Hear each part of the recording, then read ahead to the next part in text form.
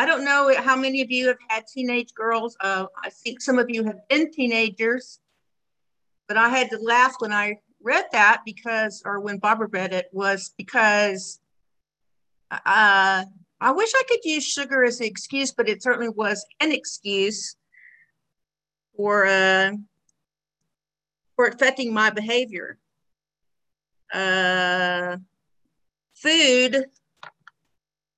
Food affects my behavior. It just does. Whether it's sugar, or some cases, or carbohydrates, or good veggies and fruits, it affects me in a couple ways. And one of them is it can wind me up. It can send me up and down, or it can just send me down. So I guess there's 3 different ways it can. But of course, I think from our study, we all kind of know that the right amount of protein and the right amount of healthy food kind of keeps you on an even keel. But I certainly have been guilty of having too much of a not good thing, and yelling at my children and anybody else that was in nearby range. So food is not always my friend. I don't know about you. I think I've said this before in here, but I love it. I think I love everything about it. I love the way it tastes. I love the way it smells. I love the way it looks, except for liver or a few other things like that. And I love just knowing that it's coming to my mouth. And so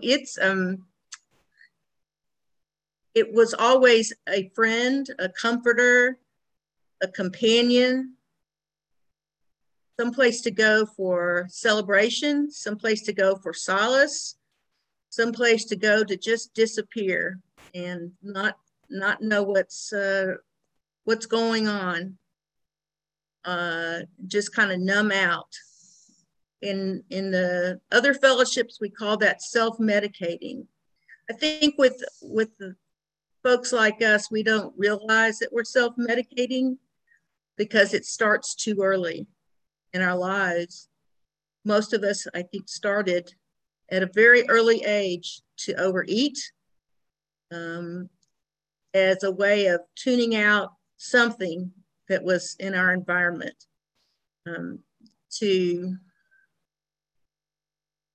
squelch some pain or some irritation or some anger that we never had another way to get out of our system.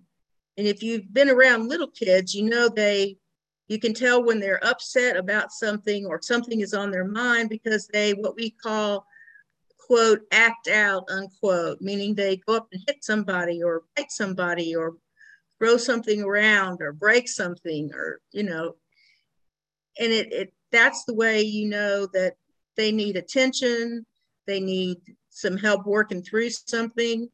But a lot of our parents or our families didn't have the information or the training, or really it just wasn't the vogue way of handling it to help a child work through his or her feelings.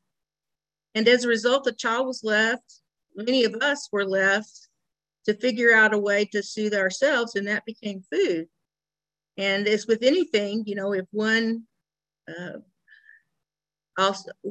particular item is good, well, 10 must be better over time, because then you can't remember why you are eating, or you can't remember what you're eating about, or your mind just goes elsewhere while you tune into the cartoons.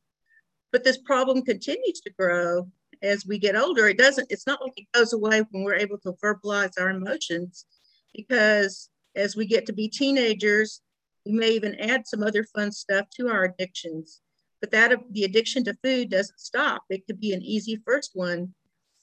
But at that point, we can go out and buy our own, or steal our own, or find our own in the garbage, or eat somebody else's, or whatever. And it becomes a bigger and bigger problem. And it stays a problem because it's part of us by the time we get older. And it's not until we recognize that, and until we, as the first step tells us, until we recognize that we are out of control, that we can begin to be back in control. And I think I've said this before in here too, but I just marvel at the construct of the steps, because they are so logical. They follow the human mind. They help us recognize our problem. They help us identify what's in our own being that causes the problem. It helps us release those problems to a higher power that we recognize. And then it gives us tools to prevent the problem in the future by recognizing it right away and not allowing it to build up, and by taking care of it. And then gives us a purpose in life, which is not to serve ourselves, but to serve others. So food can make you do some things you wish you wouldn't do. Food can be your friend or it can be your enemy, depending on whether you and your higher power are in control of it.